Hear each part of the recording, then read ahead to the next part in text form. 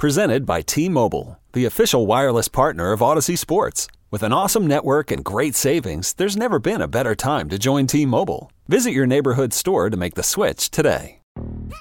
Yo, Trey. Kevin, what's up, man? You know, I've been thinking, what would have happened if the NBA never vetoes the Chris Paul trade to the Lakers and we get CP3 in the same backcourt as Kobe in LA? Well, you get a very happy Jack Nicholson, for sure. And the Lakers probably win a bunch more championships. CP3 finally gets a ring or two or three, and the Kardashian empire is forever altered. What did you just say? Hey, everybody, I'm Trey Wingo. And I'm Kevin Frazier, and we're teaming up on a new weekly sports podcast from Wondery, Alternate Routes. As former Sports Center anchors and current sports obsessives, we're consumed by all the what-if questions that make being a sports fan so excruciatingly fun. If you're like us, then you also live and die on the fallout from every drop pass. Or play call. Each week on Alternate Routes, we'll take a flashpoint in sports, break down what actually happened, then explore every alternate scenario and the ripple effects it would have caused. Follow Alternate Routes on the Wondery app or wherever you get your podcasts. You can listen early and ad-free right now by joining Wondery Plus.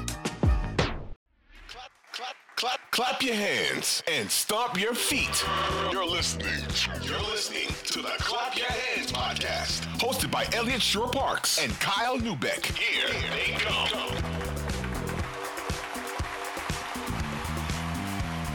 What's going on, everybody? Welcome to Clap Your Hands, brought to you by Odyssey Sports. Make sure you download that app. You get all the episodes first when you do. Brought to you by Sports Radio 94 WIP. And today, Kyle, brought to you by my favorite team in Philly history, my favorite athlete in Philly history. We're talking about the 01 Sixers today. Super excited to get into the documentary. For those that don't know, and you must be living under a rock if you don't know, the documentary is out now, Everything But the Chip. It chronicles the 01 season. We have an awesome interview with Brittany Hardy, who was the director, producer, and honestly fan of the team, which was really cool. So before we get to that, Kyle, I did just want to talk a little bit. We both watched it. We both lived it. Curious what your thoughts on the documentary were.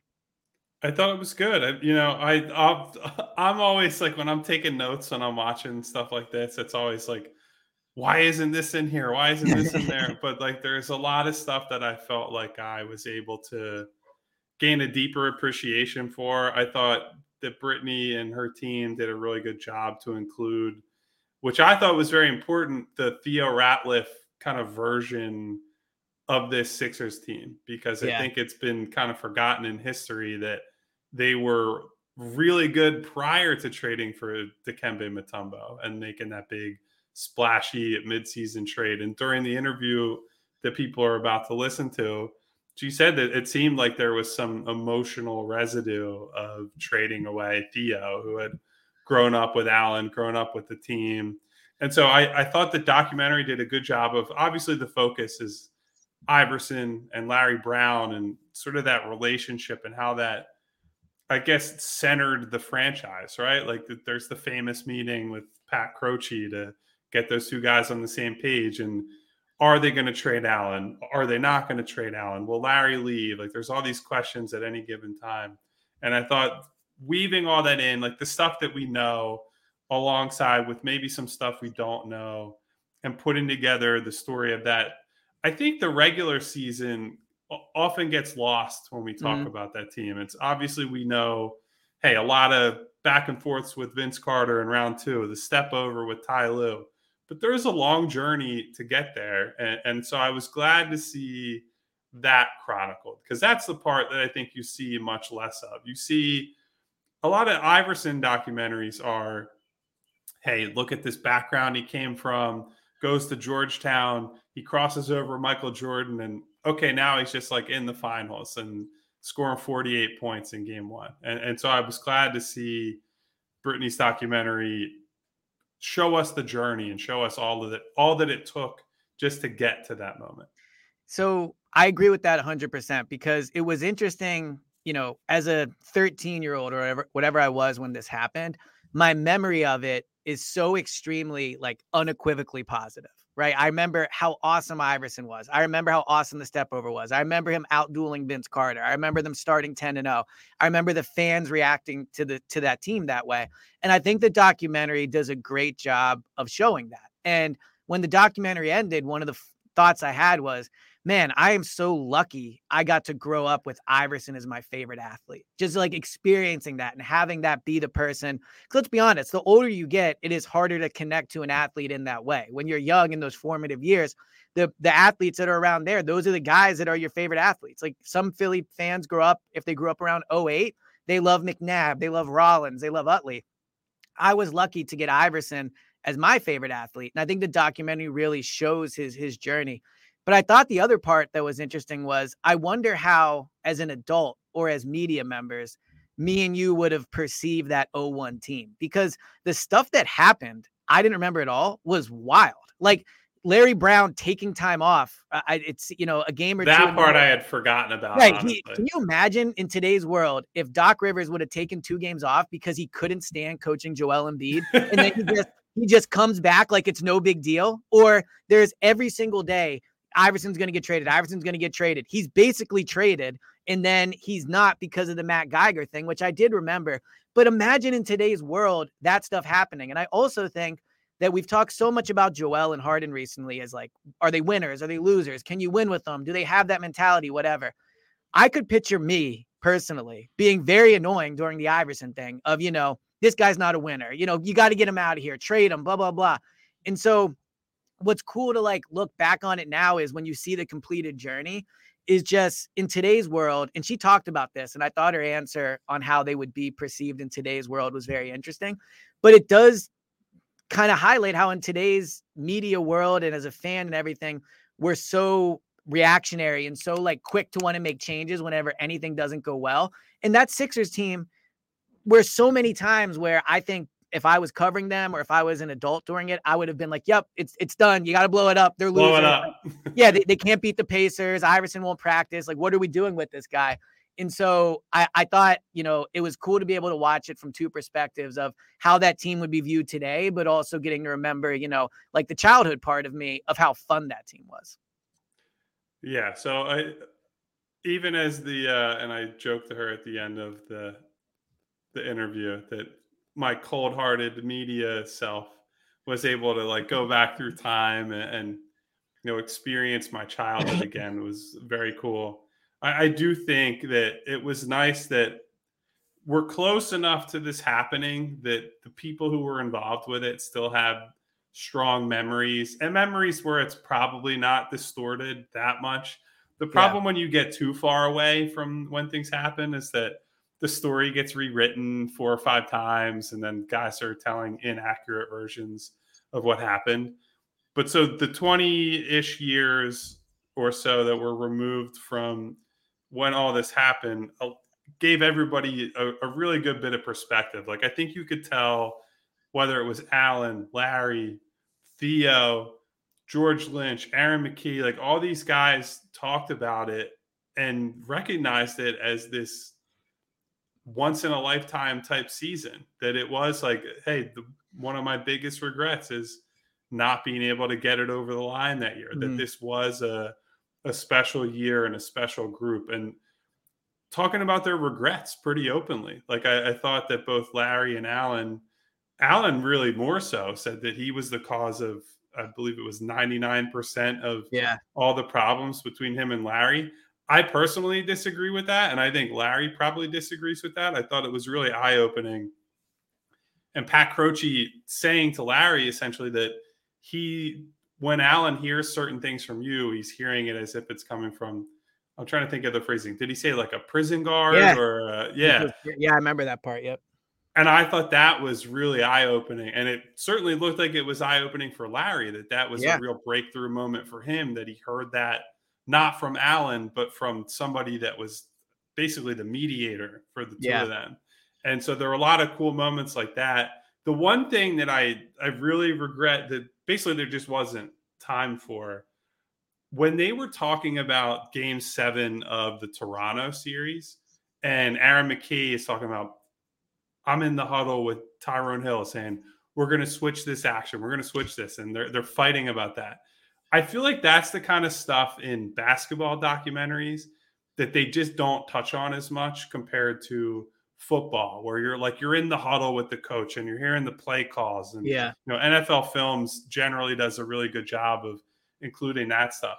And I thought that was a very cool snapshot of that moment. That I've watched that Vince Carter shot rim out, 250 times in my life, and I never heard Aaron McKee get interviewed about what the plan is on defense going into it. And I wish there was a whole documentary series where we could get into, all that kind of stuff. Well, and this is honestly not meant to defend Doc, but it is funny how a few pods ago we talked about that Rasheed Wallace clip where he was saying they would be in a huddle with Doc, and then they'd get out the huddle and be like, all right, let's just figure it out on our own.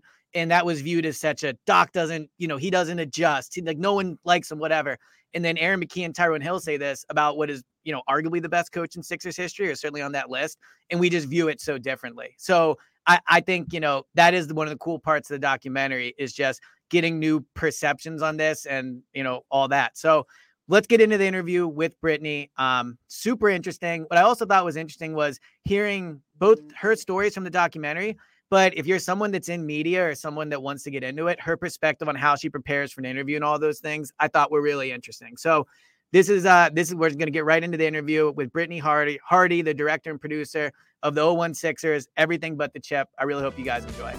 Passion, drive, and patience. What brings home the winning trophy is also what keeps your ride or die alive. eBay Motors has everything you need to maintain your vehicle and level it up to peak performance, from superchargers, roof racks, exhaust kits, LED headlights, and more. Whether you're into speed, power, or style, eBay Motors has got you covered. With over 122 million parts for your number one ride or die, you'll always find exactly what you're looking for. And with eBay Guaranteed Fit, your part is guaranteed to fit your ride every time or your money back. Because with eBay Motors, you're burning rubber, not cash. With all the parts you need at the prices you want, it's easy to turn your car into the MVP and bring home that win. Keep your ride or die alive at ebaymotors.com. Eligible items only. Exclusions apply.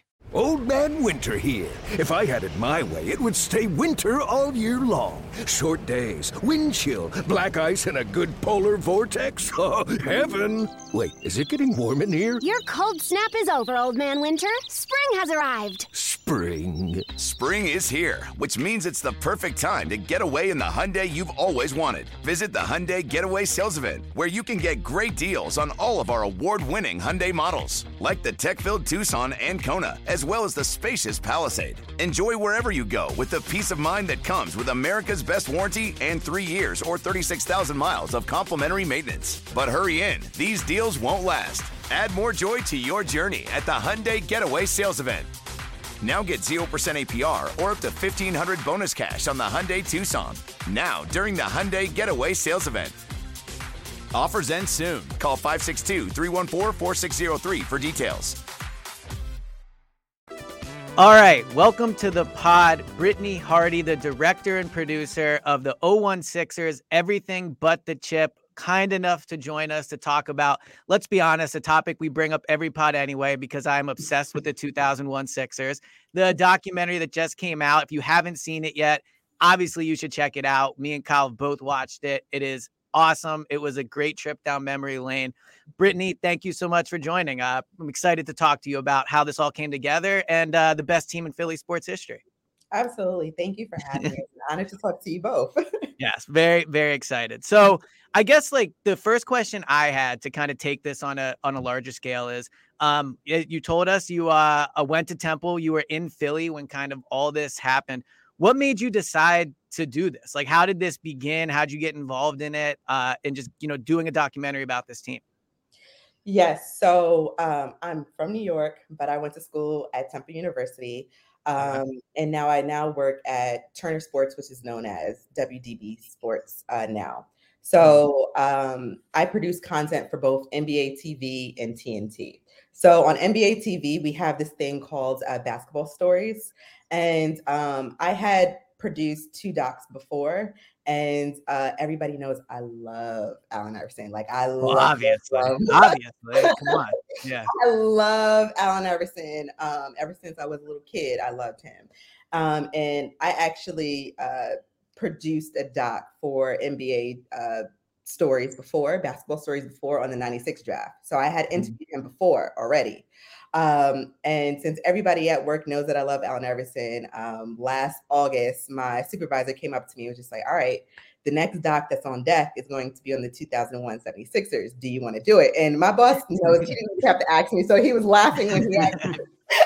And I was like, oh, yes, I'm all in. And the last time I got to interview Allen Iverson was via Zoom because it was during the pandemic. So the NBA wasn't allowing us to interview him in person. And so this time it was going to be in person. So my boss was just like, so now you get to interview him in person and you got to just take off and run with it. And that's exactly what I did. So that's how this started, because everybody knows that I love Allen Iverson, and this project couldn't have gone to anybody else. It just had to go to me. Exactly. It had to just go to me. And so it started last August, honestly, about like my boss just bringing this idea to me, like this was next on the list. And we just rolled with it after that. So as someone who seems like they were a pretty big fan of Allen, I mean, even prior to doing all this, I guess, how has your perception of him changed now that you've spent, whether it's via Zoom or in person now, how has your perception of him changed? I would assume for the better, because my personal interactions with him have always been, very positive, but, you never know behind the scenes. So what was it like dealing with Allen specifically, I guess? So I always said, like, I have met a lot of people being a producer in sports. I have interviewed a ton of people. Most of them have been amazing. Mostly everybody has been amazing to work with and to talk to.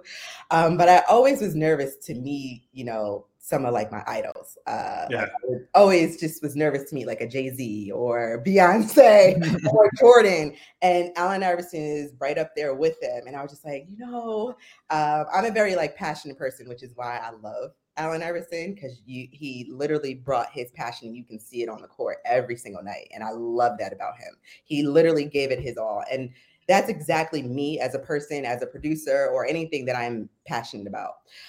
So, the first time that I interviewed him, I was telling my parents, it was like, I'm so nervous because he's my favorite player of all time.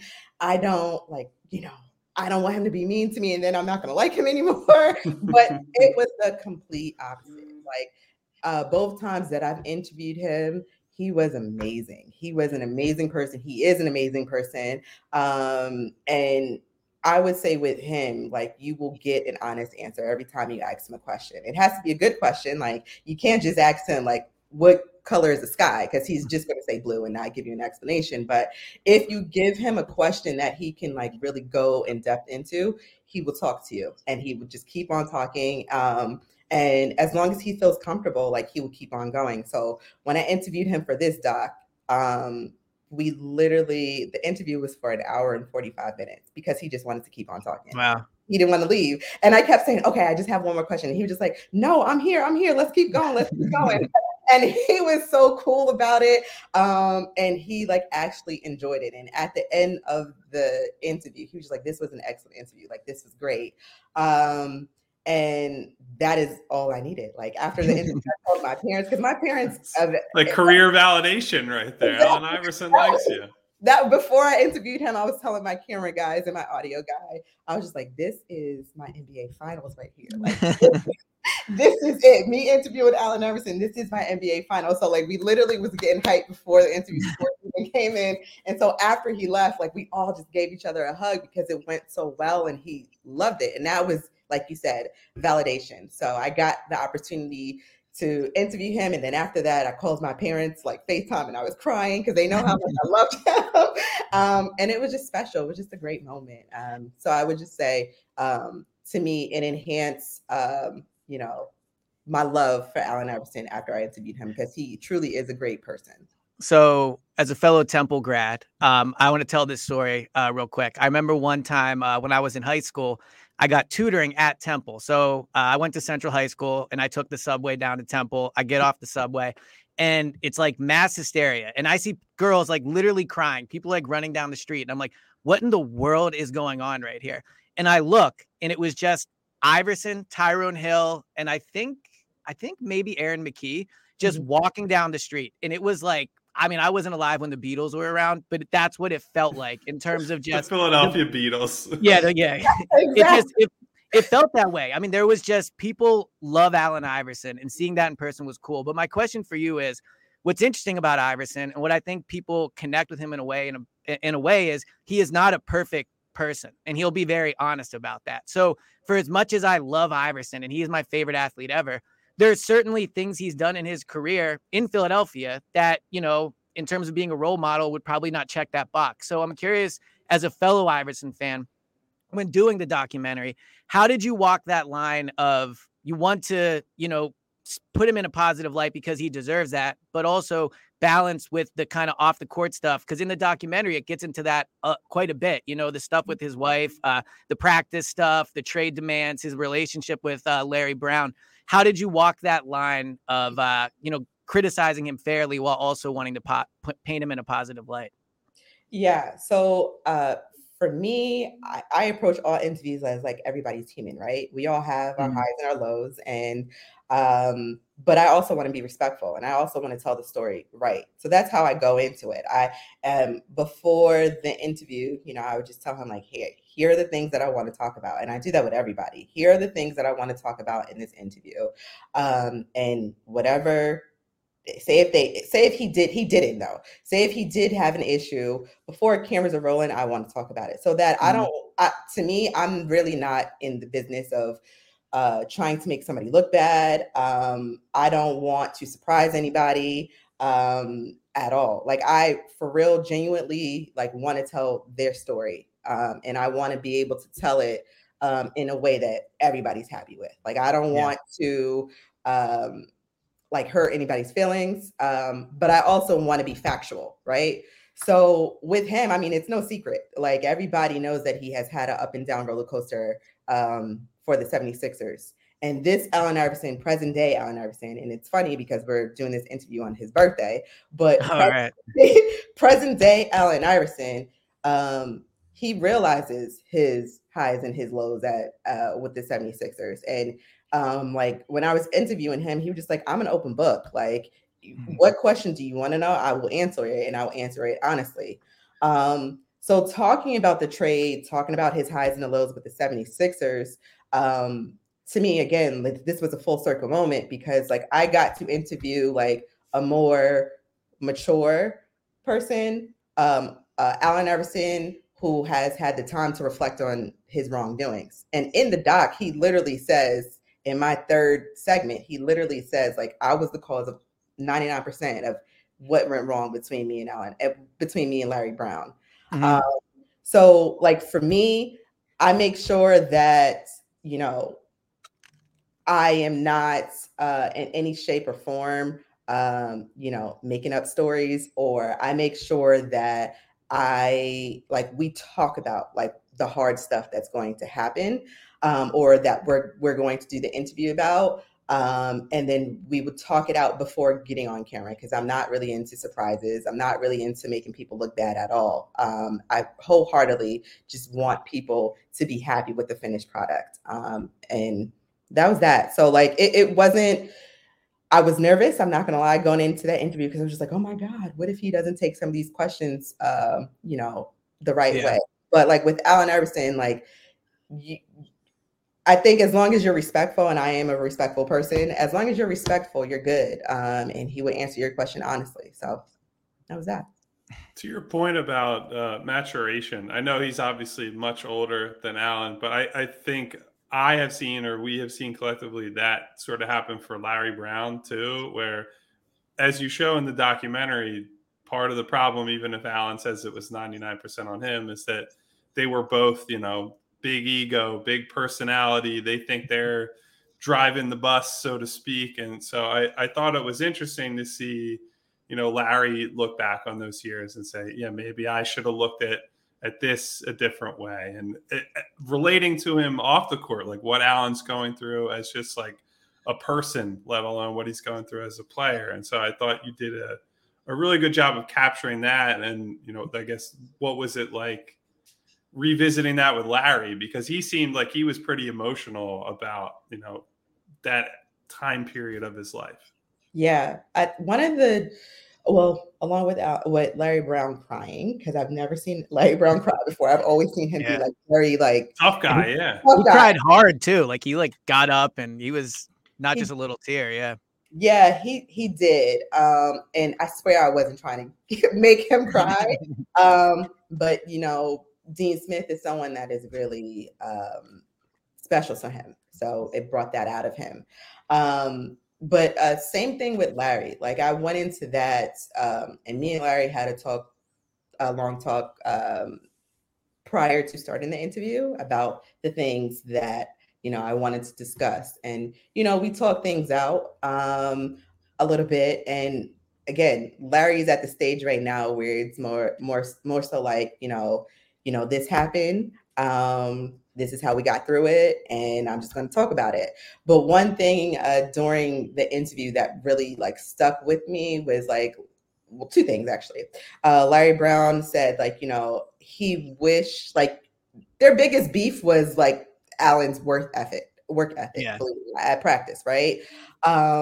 And so he just said like, he wished that he was able to get through Allen at that time, because he truly believed that Allen could have been like the greatest basketball player of all time. Whether you are an Allen Iverson fan or not, to me that resonated, because basically he's 6 feet, so a 6 foot guy during a time like at that time, like there were true centers in the NBA, right? Yeah. You had to deal with Shaq, and still Allen Iverson was taking it to the hole every single night and not afraid of anybody. And he was a scoring champion numerous of times, and he won MVP. Like he was dominant in a league that had true centers and true big people and all the other stuff. And I don't want to like offend anybody, because there are true centers now in the NBA. But all right, we know Jokic sucks. You don't have to. Oh my God. we don't have to get into that. We know Jokic somehow okay, he yeah. came up on the pod. It's okay. You don't have to hide it. I just want to say that I did not say that, because I think it's amazing. But to see what Allen Iverson was able to do in a league that was the land of like big people, and he was just a 6 foot guy and he killed it. Like for me to hear Larry Brown say that and like put it in that perspective was actually like really cool. Like I had a lot of questions like, okay, well, what if Allen Iverson I guess listened to Larry Brown, quote unquote, listened to Larry Brown more? Or and then another thing that Larry Brown said that really stayed with me was, at the end of the doc, he says, I wish that I was able to coach like Allen Iverson for the rest of his career. Like I wish we stayed together for the rest of his career. And so again, it was more so like they're both older now. I think they're both more mature now, and they both had some time to just sit with things that happened during that time. So it was like, I think this doc came at the right moment. It was both reflective, but they were able to tell me, how their feelings were during that time as well. They both were great. What I think's interesting about them both as like subjects to make a documentary about is, on the outside, you look at both of them and you wouldn't think they were emotional people, right? Iverson's perception of him coming up, and then Larry Brown in general.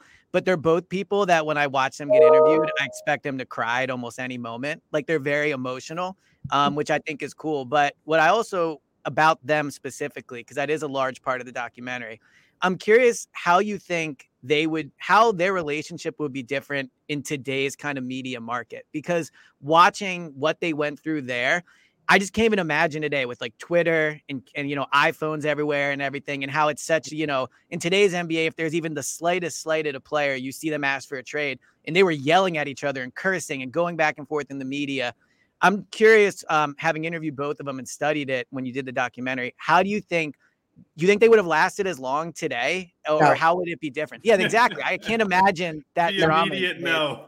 Yeah. No, absolutely not. Like social media would have made that 10 times worse. Like it would have been horrible. And I feel like Allen Iverson or Larry Brown or like the teammates that witnessed it, like they have instant access to like go to the public immediately with social media. Like they can literally go live anytime they want. They can literally post anything that they want.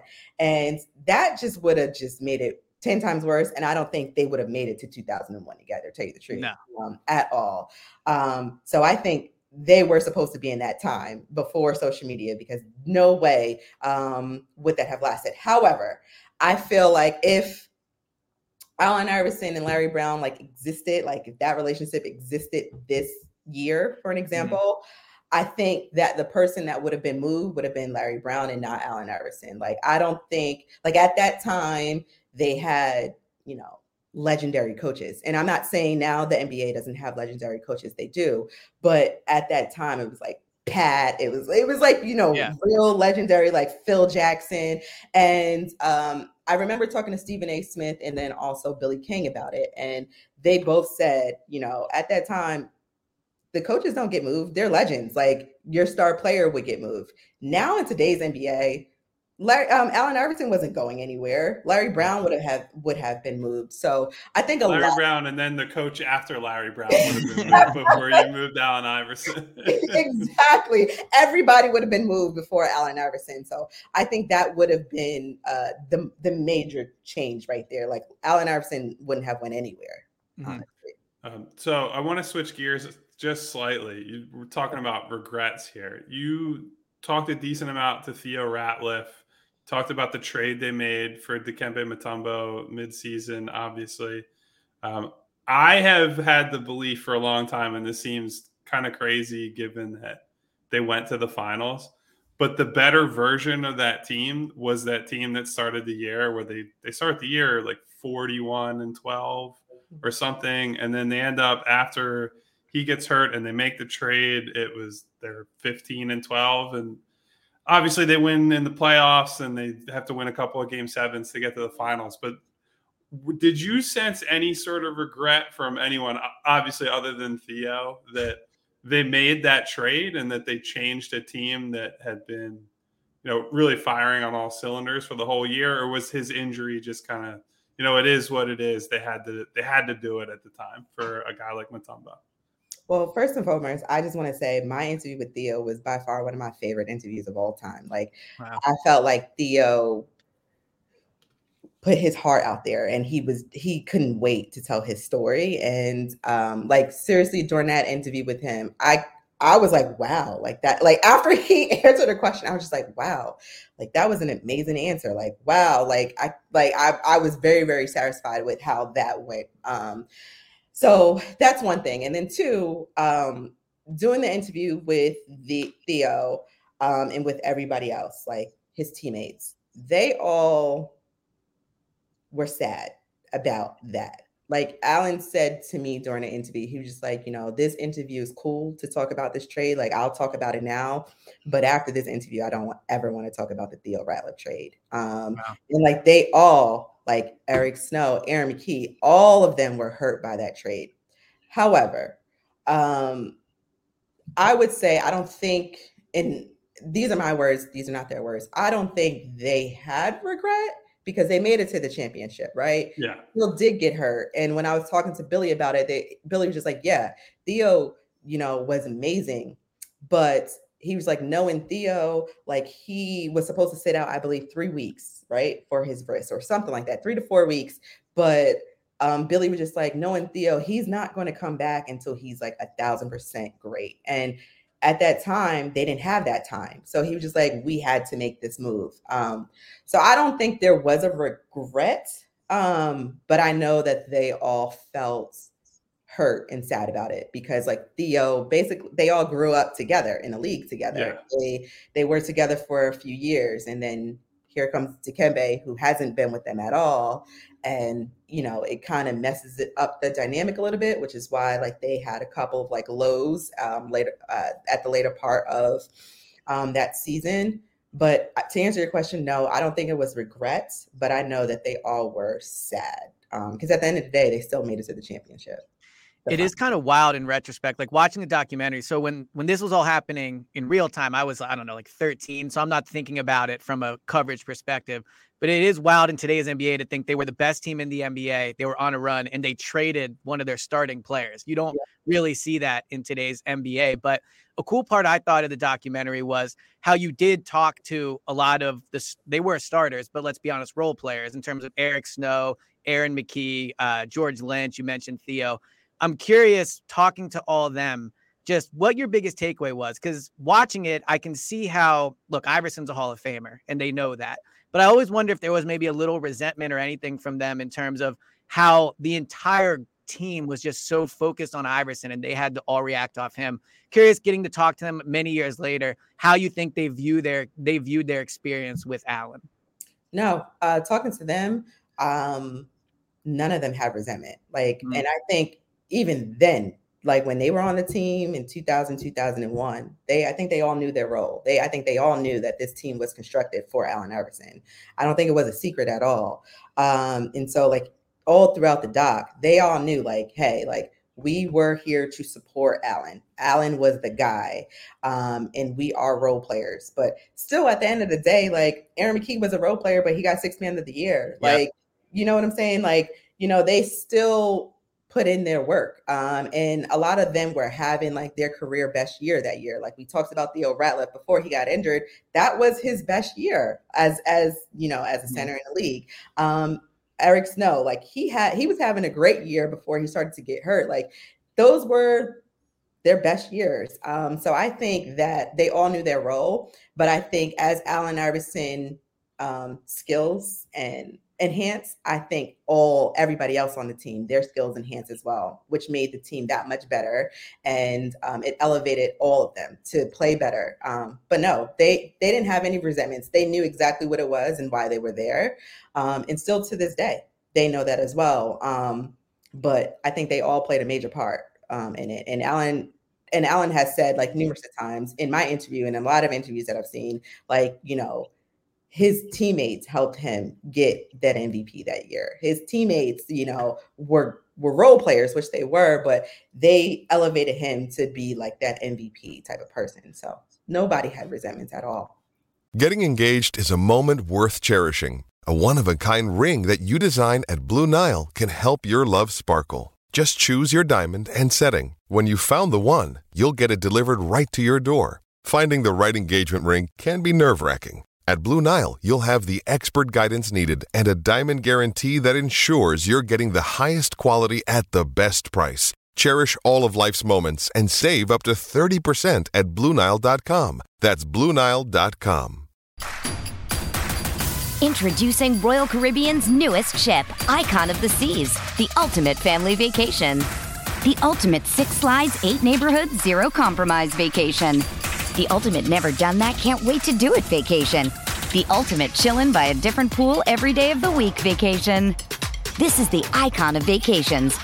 Icon of the Seas, arriving in 2024. Book today. Come seek the Royal Caribbean. Ships Registry, Bahamas.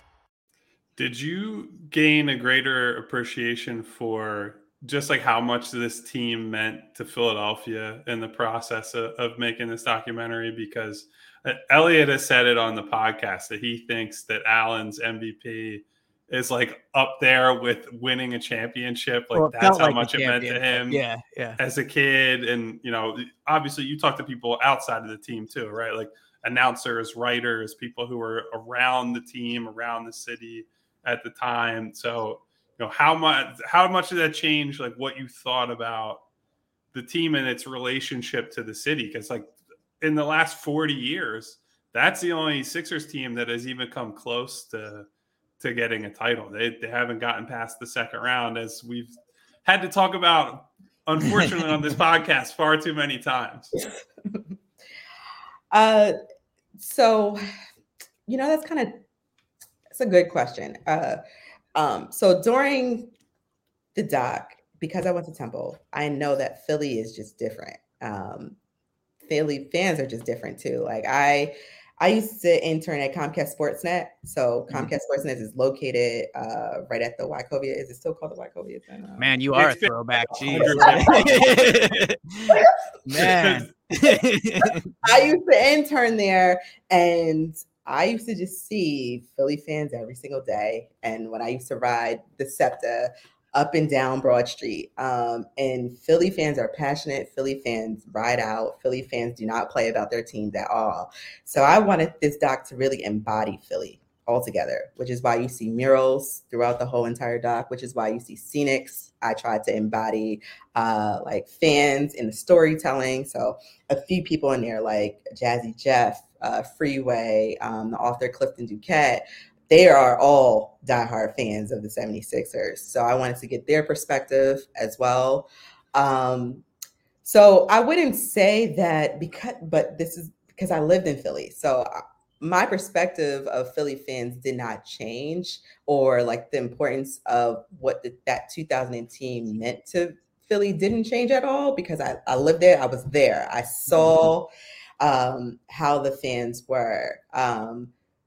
But I would say that this, and please, I don't want anybody to take this the wrong way, but I would say that 2000-2001 team, I think, embodied like Philadelphia, like the fan, sure. the best. Like they were great. I don't think anybody would take that the wrong way. I think people look at Allen Iverson as sort of like he is the ultimate Philly athlete, where he just puts his body on the line, and he gets hit by that thing you were talking about earlier, where he gets hit by bigger players and gets back up and beats them and outscores them. And it's it's a team and a player specifically that really fits with, I think, what Philadelphians see in themselves. Absolutely. And to me, and please correct me if I'm wrong, because I don't live in Philadelphia anymore, but to me, I don't think there has been another player or another team that really embodied Philly the way that team has, and the way that Allen Iverson did. And so that's why I think that, Philly will always love that team. Philly will always love Allen Iverson because he truly, and that team as well, embodied exactly what Philadelphia is. And that's just hardworking and gritty, and just a passionate city. Seriously, they are a passionate city. So I hope I answered your question there. I think you did. Yeah. Okay. I have a confession and then a final question. So you brought up the murals. When I'm watching it, I've lived in Philly my whole life, and I thought the mural thing was a really cool way to do it, because one of the cool things is you do drive around the city and you see murals you haven't seen before. And so when you're showing these murals early on, I'm like, man, I got to go check these murals out. Like, where are these? And then when it got to George Lynch mural, I was like, okay, these aren't real murals. Like these are not actual murals in the city. But my question for you was, what did you, either in an interview or something that didn't make the documentary that maybe was just close to getting in, or something that you wish could have made it? Obviously, you deal with time constraints. Just something you would want people that watch a documentary, Sixers fans, to know about this experience, whether it was an answer someone gave or something like that didn't make it into the final version. That's a good question. I think two things. One of them I already talked about. Well, the first one was like when people look at Allen Iverson, they automatically assume that he was a point guard, right? He was a point guard, but right. If you ask him, if you talk to him, he's a shooting guard.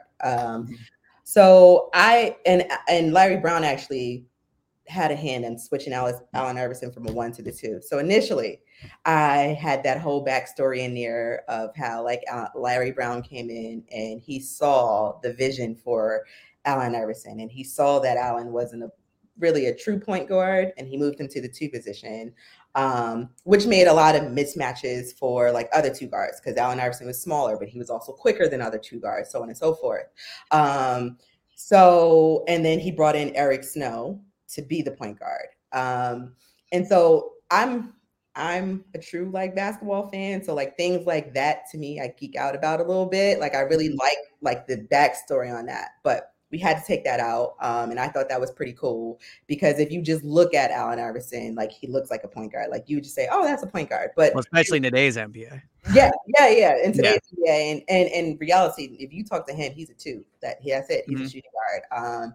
And so that's one thing that I wish that I had some time for, but I didn't have time for. And then, the other one that I already spoke about with talking to both Stephen A. Smith and Billy King about how, like, in today's NBA, Allen Iverson's not going anywhere. Like, Larry Brown is the one that's going to be moved. And I wish I would have kind of kept that in there, because I feel like people don't understand how, like, moving a franchise player wasn't rare back in the day, but it is rare today. Like, you're not going to see day. And I wish I would have kept that in there to just fully like show that and describe that more, if that makes sense, of how like crazy or that move was at that time. So yeah. I have one last one before we go because it was something that rattled around in my brain during the documentary. Was there any particular reason that you didn't touch much? You brought up the Game 7 in the Milwaukee series, but didn't feature much of the series leading up to it. And I know that it is kind of a controversial series in some circles. Like Ray Allen at the time accused the NBA of rigging the series, as did George Karl. And what a you know, there's obviously like a sour grapes factor in that. Like whenever guys lose, it's never like they were worse. It's, you know, the refs or something happened, there's bias or whatever. But so I guess like, was there any particular reason you didn't cover as much of that series as compared to, you know, obviously the Vince Carter, Allen Iverson back and forth, and Indiana was this big, you got to climb the mountain and beat this team that they hadn't beaten in the playoffs in the past? Well, number one reason is time, right? Yeah. I didn't have time to do that. And then two, this doc is about the 76ers, right? And honestly, to me, when it comes down to it, the most important game right now is Game 7. Because it's tied 3-3. Whoever wins this is moving on. Yeah. So I just felt like, you know, we just need to tell that story. And this is a Sixers doc. So I don't want to get into like, oh, well, Ray Allen thinks that it was rigged or da-da-da-da-da. Like, at the end of the day, I'm telling the story of the Sixers and how they were able to go through the first, second, and third round to get to the finals, and how impressive that was when in reality, they had one guy. So yeah, I never even thought about like talking about anything controversial that happened in the Bucks series because I don't think we needed to. Like, we're here to celebrate the 76ers. At the end of the day, when you look at history, they got there. Like, they're the ones that won that series. So I didn't think I needed time to do that. What I think I needed time to do was talk about, and Allen does this in the doc, talk about how Ray Allen and Allen Iverson have been rivals since college. That's that. They were drafted together. Now here they are. They're facing each other in the Eastern Conference Finals. And that's the last time the Sixers ever won the Eastern Conference Finals. That's that. So, some of the only reason I ask is because it's so, I think I've rewatched, especially when COVID first hit, I went back and rewatched a lot of that run just as like there aren't any games on and I got to find a way to write about the Sixers somehow. So I went back and it was like retro recapping and doing different stuff. It is very hard to find the footage for that series specifically. Like, there's a lot of Vince Carter scores 50 against the Sixers and all the NBA Finals games are on YouTube and all that. And the Bucks series, it's like it just got sucked into a wormhole and didn't exist. So I always have to ask about it whenever it's relevant, as it is in this case. Well, I just to wrap this up. First, I want to say thank you so much for coming on, but on a larger scale, thank you so much for doing this documentary. As you know, as Sixers fans and also fans of 01, I will consume anything about that team, but this was especially fun. I thought your focus on the regular season was unique compared to other documentaries, and just telling Iverson and Larry Brown and getting them to interview.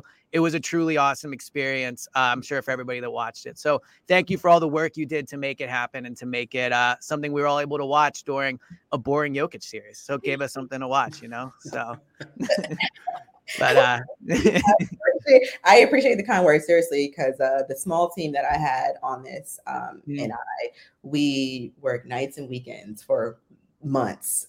It was hard. Working on a doc is not easy, and I think people think I can only imagine, right. And I think when people think about TV, I think people think it magically just appears on on the TV, and they don't know how much of the behind the scenes work that goes into it. And it's hours. It's hard. It's long. And so I'm really, really happy with the finished product. I have gotten a lot of people from Philly, including yourselves, to tell me that it was great. And that's all that matters to me. Like, as long as I did right by the people that's in this doc, and honestly, the Philly people, that's all that matters to me. Like, people have left me like voice messages in my DMs. Wow. Like, oh my God, like this was amazing. I was able to relive it, so on and so forth. And that is what truly matters to me. So I just want to say thank you for just acknowledging that, because for real, we worked so hard, and I just wanted to just pay off, honestly. So thank you. Well, listen, as someone who's now a cold-hearted, non-emotional media member after growing up, Iverson was like my hero. It was a fun way to like revisit that part of my life where it's, that kind of created my basketball fandom or interest in basketball, and that led me to where I am today. So it was effective for me. Then that means that I'm sure that thousands, if not millions, of Sixers fans are very happy with it. Thank you. I appreciate that. It means a lot. Awesome. So thank you so much for the time, and look forward to whatever your next documentary is after watching this. Even, I'll definitely be watching that. So thanks again for coming on. Really appreciate it. Thank you. Thank you for having me. All right. That was the interview with Brittany. Awesome thing to get to hear how that documentary was made. Also, shout out fellow Temple grad. That was really cool. So thank you everyone that listened. We'll have a pod later in the week where we'll get into current Sixers things, but it was really fun to take a fun trip down memory lane about this team. So Kyle, I'll talk to you next time, man. Talk to you guys soon.